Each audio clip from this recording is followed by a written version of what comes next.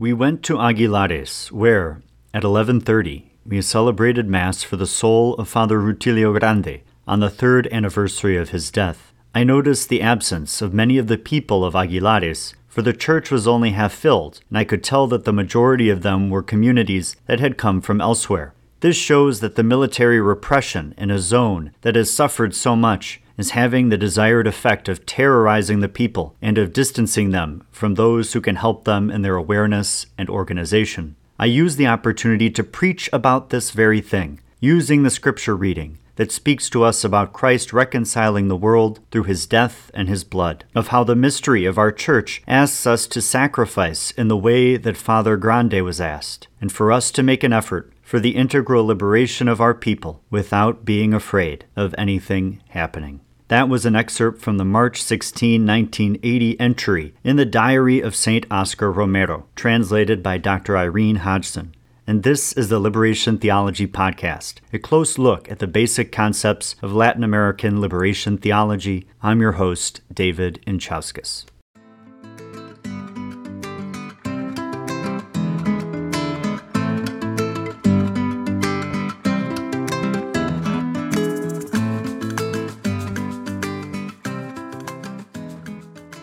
Good morning, afternoon, or evening, wherever you may be. We're back with an episode about Jesuit priest and martyr Juan Ramon Moreno's chapter on evangelization in Mysterium Liberationis. And let me give some background information on our author. Born in Villatuerta, Spain in 1933, Moreno entered the Jesuits in 1950 in Spain, but shortly thereafter was sent to Santa Tecla, El Salvador, to complete his novitiate. Curiously, Moreno's priestly ordination was in Kansas in 1964, since he did his theology studies here in the United States at St. Louis University. He developed an interest in the spirituality of St. Ignatius of Loyola, one of the founders of the Jesuits, and so he established a center of Ignatian spirituality in Panama in 1976. However, he ended up moving this center to Managua, Nicaragua in 1980, which is just 1 year after the triumph of the Sandinistas in Nicaragua.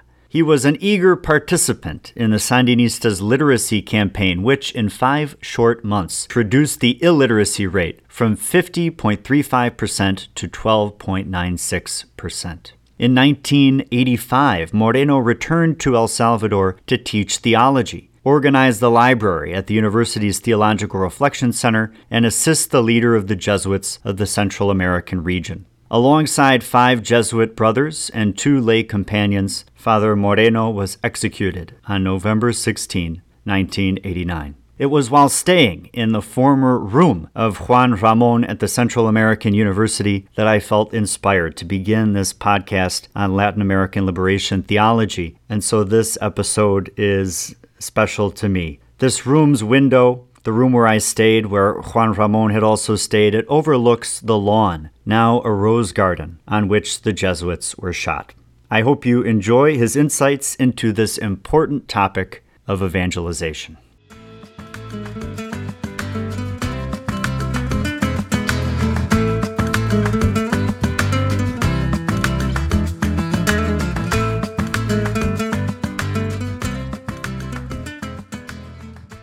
To evangelize means to share good news. But what's the origin of this good news? What's its content? Who's its messenger? Who's its recipient? And what are the relations between these facets? Moreno sets out to respond to these questions throughout the essay, but first he notes the relevance of the topic. In 1974, the Catholic Church held a synod in Rome to discuss evangelization. Interestingly, Cardinal Karl Wojtyła, later Pope John Paul II, and Archbishop Joseph Bernardin, later Cardinal Bernardin of Chicago, were general rapporteurs at this synod.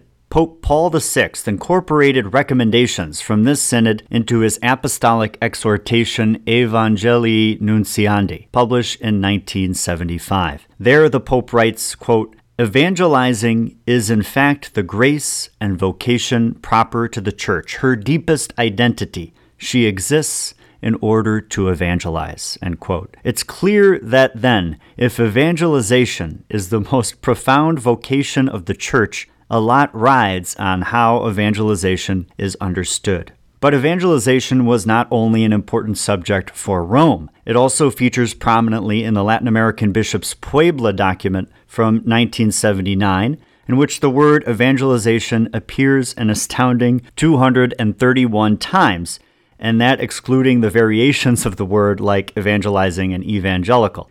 The bishops at Puebla recognize in that document that the, quote, shadows of alliances with earthly powers, incomplete pastoral visions, and the destructive power of sin have accompanied the evangelization of the Latin American continent. Or put more boldly and bluntly, the Church has both actively and passively participated in the evils of the colonization and enslavement of native peoples. In this way, the Church has been bad news to the poor of Latin America. But the gospel is meant to be good news to the poor, and the bishops write there that, quote, the poor deserve preferential attention, whatever their moral or personal situation might be. Made in the image and likeness of God to be God's children, this image is obstructed and even ridiculed. Because of this, God defends them and loves them. As such, the evangelization of the poor is, par excellence, sign and proof of Jesus' mission, end quote. Here they are referring to Matthew 11, where from prison, John the Baptist sends his followers to ask Jesus if he's the Messiah. Jesus tells them, quote, go and tell John what you hear and see. The blind receive their sight. The lame walk. The lepers are cleansed. The deaf hear. The dead are raised. And the poor have good news brought to them, end quote. In other words, the very sign of messianic activity per Jesus himself is the bringing of the suffering poor into physical well-being. Jesus sums it up a few lines later, quote, wisdom is vindicated by her deeds, end quote. So, as Moreno writes, quote, it's by looking to Jesus that the Church learns to be evangelical, end quote. We can discover the meaning of evangelization by studying the Gospels to see how Jesus acts and how Jesus encourages us to act. Jesus is the good news incarnate. Jesus is God with us, Emmanuel. In Jesus, we can contemplate the work of God.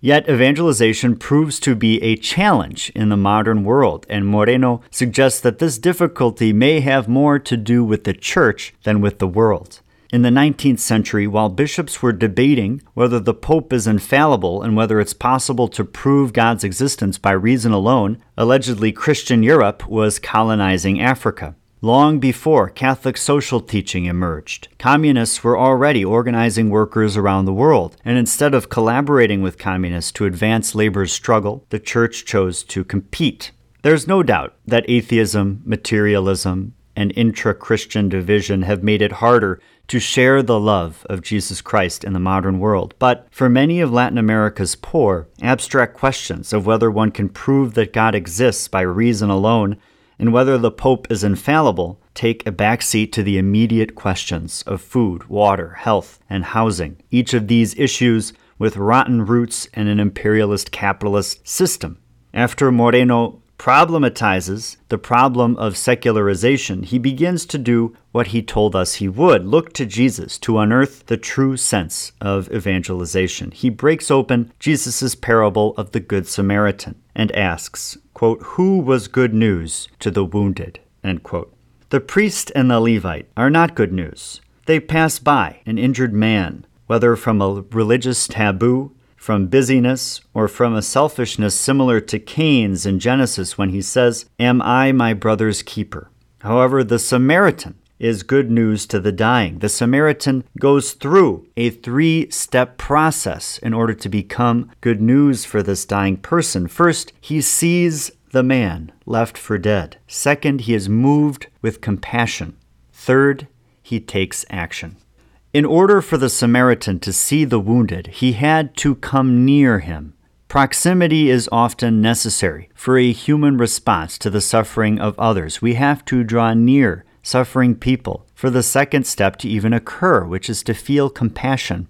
As the philosopher Emmanuel Levinas says, the face of the suffering other signifies, do not kill me.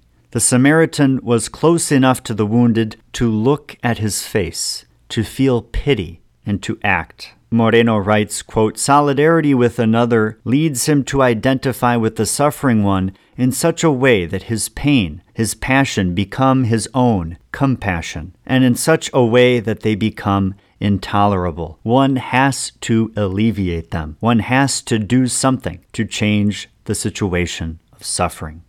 End quote. It's interesting to compare the compassionate responses of the Good Samaritan and Jesus when faced with needy others. In the former case, St. Luke reports, quote, "Gazing at him, he loved him and said to him," end quote. In the latter, St. Matthew states, quote, "Jesus saw the crowds, felt compassion for them, and healed the sick," end quote. Together, these stories speak of the importance of both personal care and social consciousness in the life of the Christian. The Good Samaritan gives a single wounded man tender care. Jesus, on the other hand, feels compassion for the masses, in Greek, oklos, which means the common people, the mob, the riffraff, as opposed to the rulers, the wealthy, the great. The crowds come to Jesus to be liberated from their physical suffering. They sense that Jesus has the power to change things, to make them new. And Jesus responds to their injuries with a love that heals. As I was reading Moreno, I thought of a few personal memories. The first one, some of y'all may be familiar with the fact that I was adopted. I was adopted at birth by my mother and father. My birth mother had a teenage pregnancy, an unexpected teenage pregnancy, and so through Catholic Charities, I was adopted by my mom and dad, Colleen and Dale. And I had a wonderful childhood, and later through Catholic Charities, my brother and sister would also be adopted into our family. And because of these adoptions through Catholic Charities, I've always felt a special relationship to Catholic Charities. And as I was growing up and all the way through college, I would volunteer at Catholic Charities and try to give back for the fact that I was placed with this wonderful family through them. So I remember there was one occasion where it was over the summer. We were preparing backpacks for children who might not be able to afford backpacks or school supplies. And so I was with my mother. We were on this assembly line. And afterwards, I was just kind of casually asking her, what were you thinking about as we were packing these backpacks? And she said, well, I was thinking about each of the children who would receive them and the smile on their face, and I said a little prayer for each one. And I think of this memory in relation to what we were just talking about. I think we see the Good Samaritan offers a tender love for the individual person. And I think that my mother gave witness to that tender love in that moment and in her personal care for me and her personal care for each of those children. So it was a tiny moment, but I will never forget that while I was thinking about God knows what, my mother was quietly praying and interceding for each of the children who would receive a backpack. Then in Joliet, the Catholic Charities also has what they call the Daybreak Center, which is a shelter for the homeless. And on the wall of that Daybreak Center is a quote from the Bible, and in fact from Zechariah's prayer. And it's, quote, "In the tender compassion of our God, the dawn from on high shall break upon us to shine on those who dwell in darkness in the shadow of death, and to guide our feet into the way of peace," end quote. And I remember coming in to that center and looking at that quote and looking at the people who were in that center and thinking about how God has a tender compassion for each person in that room. The difficulties aside, God loves each of those people and shows mercy to each of those people. And that the church could be a vehicle through which God could show God's mercy in offering shelter and clothing and food for those who need it, responding to the immediate needs of people. And then in between my first and second years of college, I went to Guatemala. This was a revolutionary experience in my life. It's where I met liberation theology. And I remember that we took a truck up to a community that was very far away from where I was living. We might have traveled 4 or 5 hours through the mountains in order to get to this location. And we were going to have a workshop with some youth. And we were going kind of at an awkward time on a Sunday. And so I kind of asked, why are we going at this strange time on a Sunday? And the person who was driving the car said, well, it's because the children and youth that we're going to be meeting they work Monday through Saturday from sunrise to sunset. And so we choose Sunday at this time when we're going to be there because then Sunday morning they're probably sleeping. And so in the late afternoon, that's where they're ready for us to go and be there and give that workshop. And I remember meeting those children maybe as young as 8 or 9 years old, who had been working in the fields all day. And here were people who, inspired by the gospel, inspired by liberation theology, inspired by Rigoberta Menchú and the URNG Mais Party, were going great lengths to care for each of those children, but also to show each of those children that there's a way through political and economic organization to overcome this pattern of child labor. It was shocking and very powerful, and I won't forget the faces of the children that I saw. And then a story that I shared before, but can go into a little bit more, which is that it was just a few years ago when I was in Honduras. I went to visit a mine. At this mine, we interviewed some of the people who had worked in the mine. And there was one miner who said, I need to get the paperwork from my house. I have something that I want to show you. And so he came back to the plaza of the town with these papers, and I saw that it was a medical report, a blood test, and that his blood had cyanide, mercury, and lead in it. And when I saw this, I nearly started to break down. I just thought of how unjust this was towards this person, this miner, who was given a promise by this company that he would be able to work, that this would bring economic development to this community, that it would be transformative for this community in a very positive way. But really, all that happened in the end was the workers in the mine got sick, the water was polluted, and all of the wealth that mine produced was sent north, for the most part, to the United States and to Canada.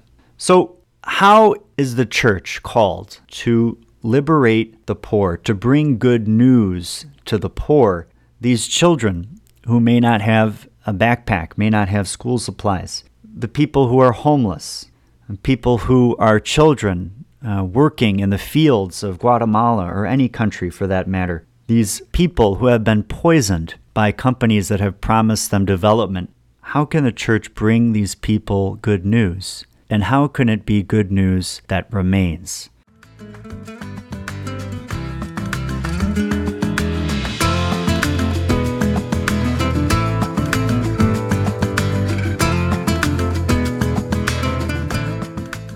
Moreno continues his examination of the good news of Jesus by considering the incarnation. The good news that God has broken into our world has come near to us. Jesus is God's definitive intervention in human affairs. Like the Good Samaritan, God shows us mercy. God sees from the heavens that we are like sheep without a shepherd.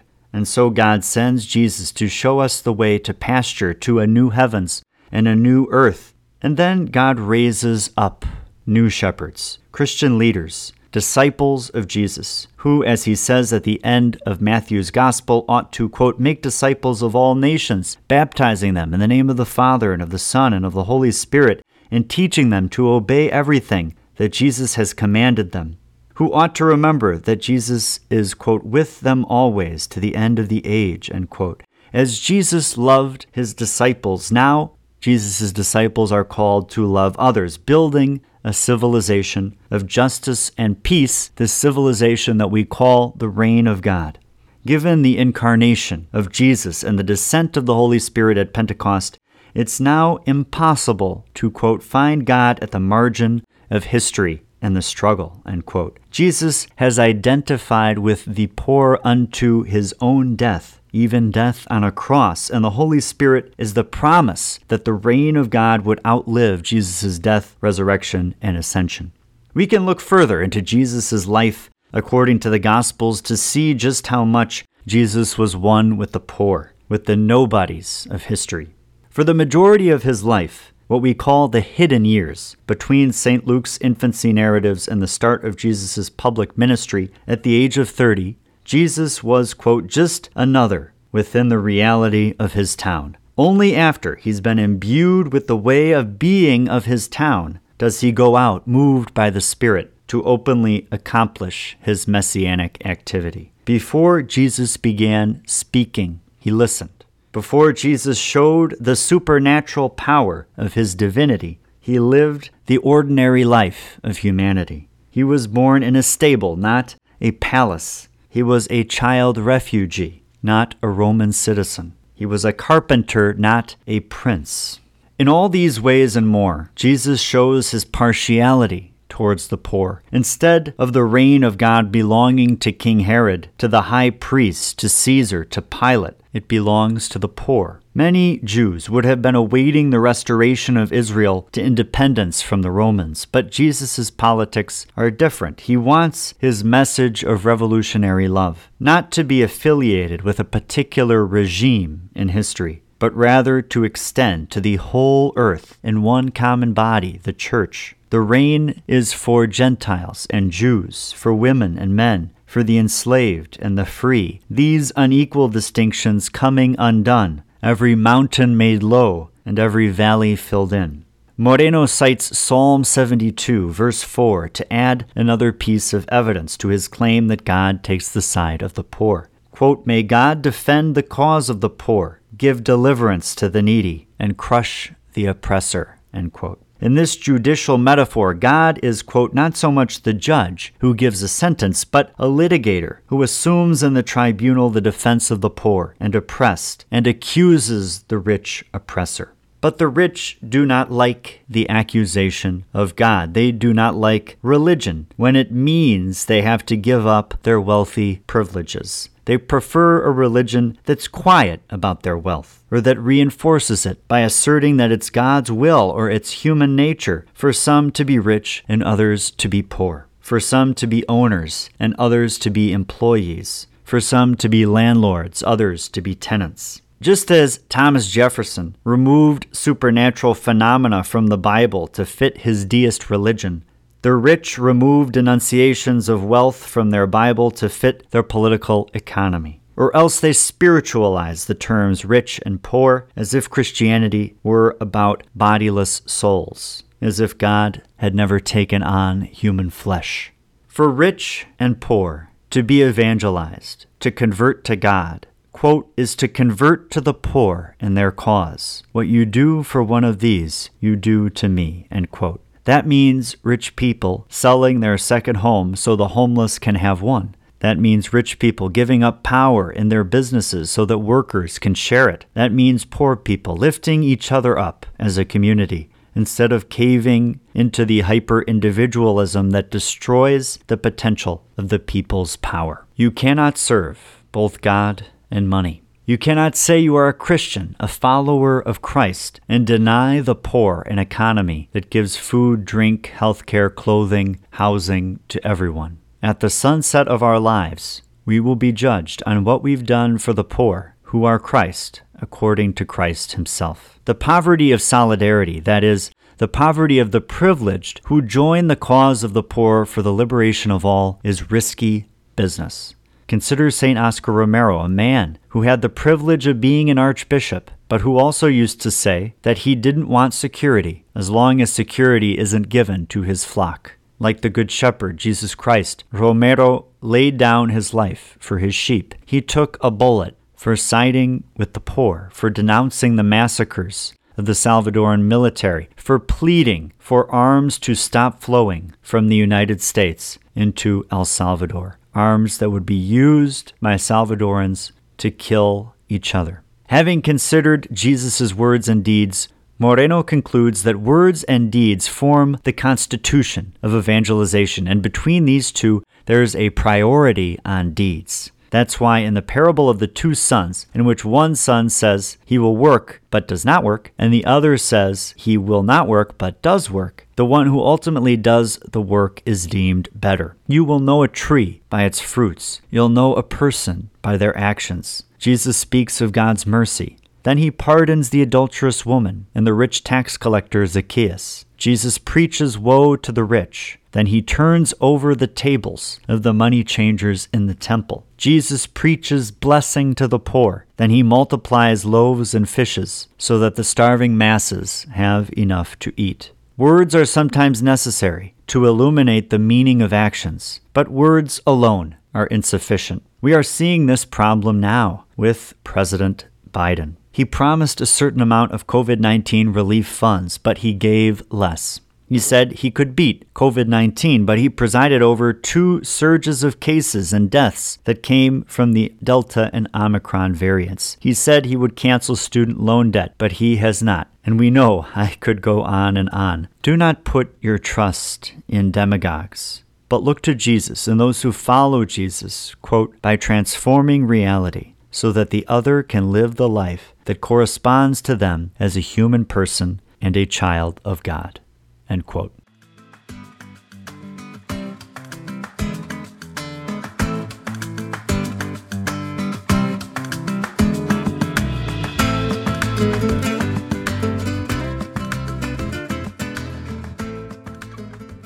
I want to share a bit more on this topic of evangelization from my life. I undoubtedly had a big conversion on the meaning of evangelization. For some parts of my time in high school and college, I very much so thought of evangelization in terms of converting people to Christianity, to Catholicism, to get people to have the same creed, essentially, that I have. And that led to many different encounters with different people. I'm not sure how successful I was in attempting to convert people to the Catholic faith. Probably not very successful at all. But as I came to know liberation theology more and more throughout my time in college and then later in the Society of Jesus, I have come to see evangelization in the way that Moreno describes here. That a part of evangelization may be a creed, but it's not the most important part. Just as love is greater than faith and hope, so too, I think, the liberation of the poor, bringing glad tidings to the poor, is more evangelical than getting someone to agree with the same creed that I happen to have. That has been a change, and I think a very good one, because when one has that change, one begins to see interactions with people who may not share the same creed as I do or we do, but you see interactions with other people as an opportunity to collaborate together for what is the most important thing, which is love, and love's expression in justice, in equality, in peace. And that's a seismic shift.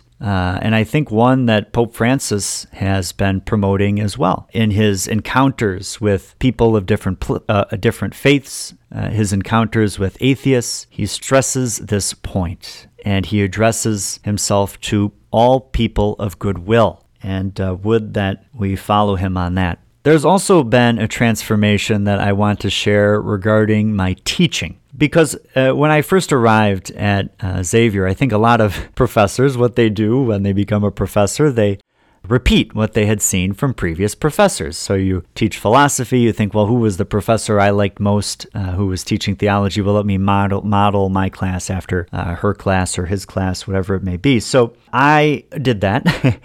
And I was teaching philosophy and film, and I found that, well, why am I only teaching certain kinds of philosophers, mostly white European and American men? Why is it that the films that we're watching in this class, though they may have diverse topics, the directors seem to be generally white men and in some cases white women? And in intentionally reflecting on the diversity and inclusion and equity component of my class, I decided to make a shift in years 2 and 3, which actually was, it kind of relieved me that I made this shift too, because all of us, we have sometimes this cognitive dissonance, right? We may stand for something, but then in practice, we may not be following what we stand for. And I feel like I made a shift that was going to make my ideals and my philosophy and theology more in communion with my pedagogy and the content as well of my pedagogy. So I shifted to, in that philosophy and film class, to teaching 5 films, one from each of the continents, Australia and Antarctica, and also to teach philosophers from various continents. And I think that this has been incredible. I have students who will write feedback saying, I did not think that I was going to be represented in any way in this philosophy class in my identity. Or they might say, I've had philosophy classes before, or English or humanities classes before, and the things that we studied in this class, it's a perspective that I have never heard before. And in that class, so we might read Fanon, we might read Mao, we might read Lenin, we might read different labor philosophers from the United States and from Latin America as well, Marta Harnacker. And so in making this shift, I feel like it is more evangelical in the way that we are discussing, bringing good news to the poor and good news that lasts.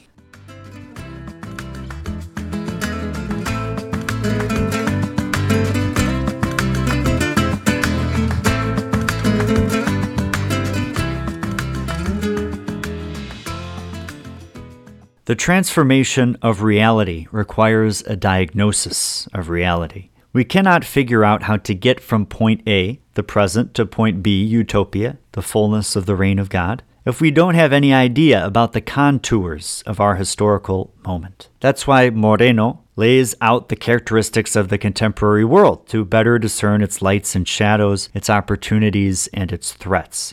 And in reading these, it's curious how 30, 40 years have gone by and many of the things that he's describing are still with us today. He begins with, quote, the globalization of history. A decision is made in the Kremlin or in the White House, and thousands die or suffer in Afghanistan, Central America, Angola, or the Middle East. A country adopts the policy of the IMF, and thousands become unemployed, and many more suffer hunger, end quote. Today, we see that the world is one big system. We see it in supply chain issues, in the expansion of NATO, in the war between Russia and Ukraine. We see how the presidential victory of Trump inspired other far-right leaders around the world to emerge or to gain ground. We see how national laws about the definition of refugee affect the international flow of migrants. We see viruses crossing borders. Now, the world is much less provincial than before, and foreign policy has therefore taken on special interest. Another marker of our contemporary reality is the advancement of science and technology. Innovations have raised the standard of living for many, but this positive change has its costs. I think of Elon Musk's response to a tweet claiming that the U.S. organized a coup against Evo Morales in Bolivia so that he could mine for lithium there. Quote, we will coup whoever we want, deal with it, end quote. It's become all the more clear to us that the transnational tech enterprises have more sway over our lives than the political leaders we elect. As Marx and Engels rightfully observed, the economic base sets the limits for the political and cultural superstructure. Less so now than when Moreno was writing, countries rise up against crown only to bow down shortly thereafter before coin. Many nations in Africa, like Burkina Faso and Guinea, liberated themselves from French rule, but then submitted to the influence of AFRICOM, the arm of the U.S. military in Africa. And we must ask the question, why does the United States have a military presence in Africa? You thought that was going to be a rhetorical question, but no, I think there is an answer. The answer is to secure its interests, namely national security, strangely occurring abroad, and natural resources. In 2021, this is astounding, the United States imported 18,000 barrels of crude oil a day from Algeria, 32,000 from Angola, 90,000 from Libya, 108,000 from Nigeria, and 51,000 from Ghana, according to the U.S. Energy Information Administration. And now, given the U.S. role in the Ukraine-Russia conflict, I'd imagine these numbers will only grow, given that in the same year, the U.S. imported 199,000 barrels a day from Russia. The United States has turned many of the newly independent African nations into mere cogs in its massive machine. Lastly, Moreno speaks of the migrant and refugee crisis, condemning the lack of solidarity from the global north. Quote, a society fearful of seeing its standard of living reduced because it has to share its goods and resources. End quote. A UN Refugee Agency report from 2021 states that 1 in every 95 people on Earth has fled their home as a result of conflict or persecution. The plurality of refugees comes from Syria, Venezuela, Afghanistan, South Sudan, and Myanmar. And Turkey, by far, has become the country that hosts the most refugees, 30.7 million in all. And there's no doubt that the United States has played an aggravating role in many of these cases. The U.S. stars Venezuela, then blames its refugee crisis on Chavez and Maduro. The U.S. invades Afghanistan. Starves it, pollutes its water, then hands the nation over to the Taliban. The U.S. bombs Syria in at least 17,000 locations to date, per AP, then sends in troops on the ground, claims to withdraw them, doesn't withdraw them, then carries out a commando raid to kill an ISIS leader. It's wild and horrifying to think about the fact that the United States has perpetuated war in almost all the present crises around the world. Would that the U.S. listen to the words of St. Oscar Romero, who asked the U.S. to discontinue the flow of weapons into his country, weapons that would be used for brother to fight against brother, sister to fight against sister, Salvadorans to kill other Salvadorans. As Aimé Césaire put it, if the United States is so civilized, then why is it so brutal to the international poor and its own poor? Why does it manufacture weapons? Why does it carry out airstrikes without declarations of war, airstrikes that on occasion kill civilians? Why is it the instigator of so many conflicts? It is difficult to find the good news amidst the sobering assessment of our current context, but I am convinced that God has raised up and that God is raising up prophets who will denounce the injustices Moreno and I have outlined and will show us a way to a human society free from every chain.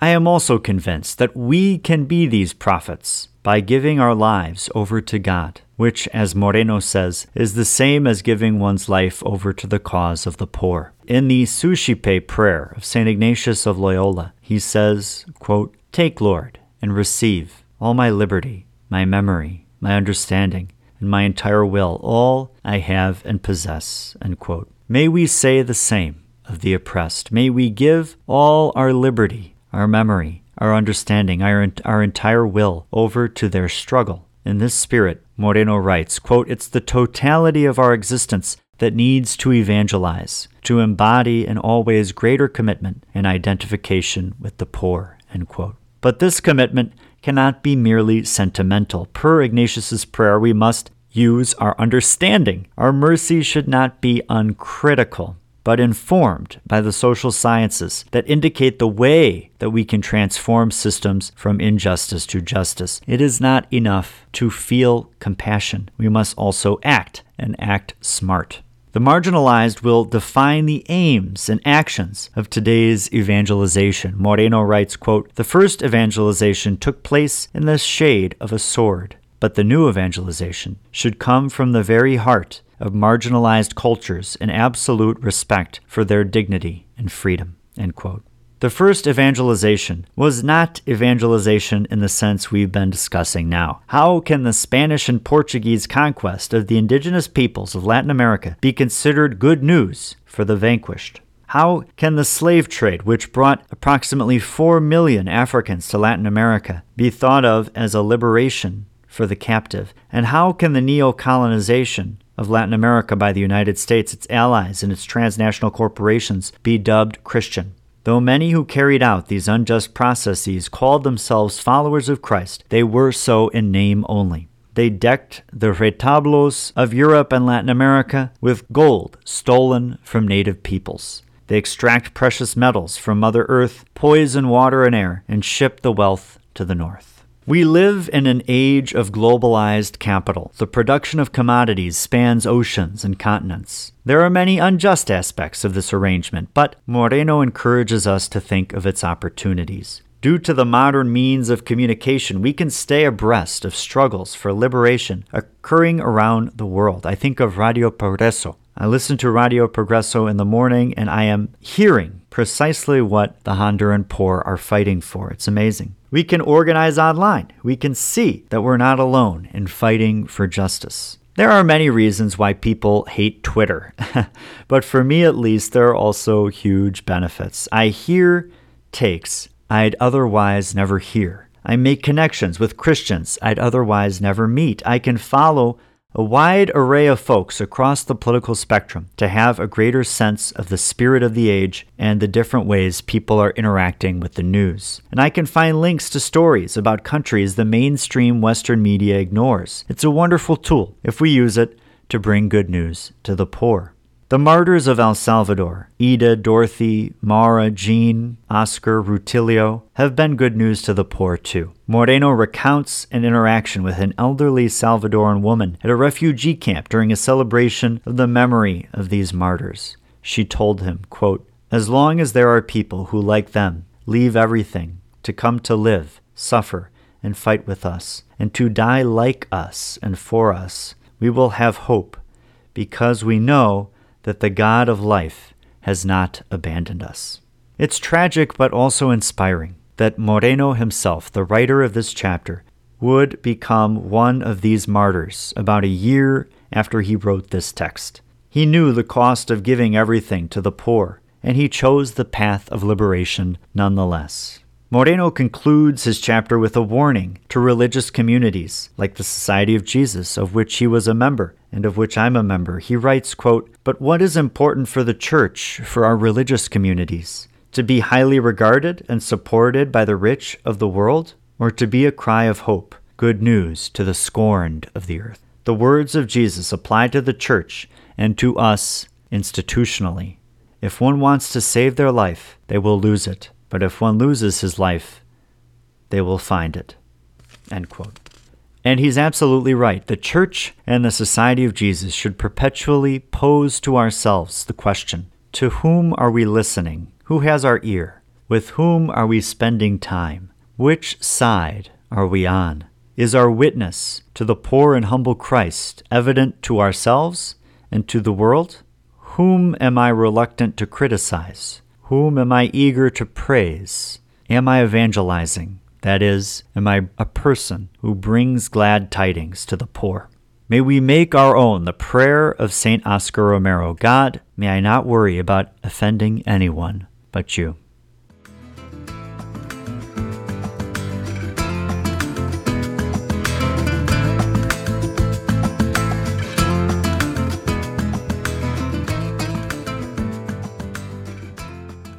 Thanks for joining this episode of the Liberation Theology Podcast. Our next one will draw from Victor Cordina's Mysterium Liberationis chapter on the sacraments. I'm very excited for that one. Don't miss it. But for now, let's end with a prayer invoking the intercession of St. Oscar Romero. In the name of the Father, and of the Son, and of the Holy Spirit, amen. God of power and mercy, who have granted to Bishop Oscar Romero to give his life while celebrating the Eucharist in a supreme act of love for you, grant us, we ask you, that as you gave him the grace to imitate Christ's suffering by his death, may we, by following in your martyr's footsteps, gain eternal life. Through Christ our Lord. Amen. In the name of the Father, and of the Son, and of the Holy Spirit. Amen.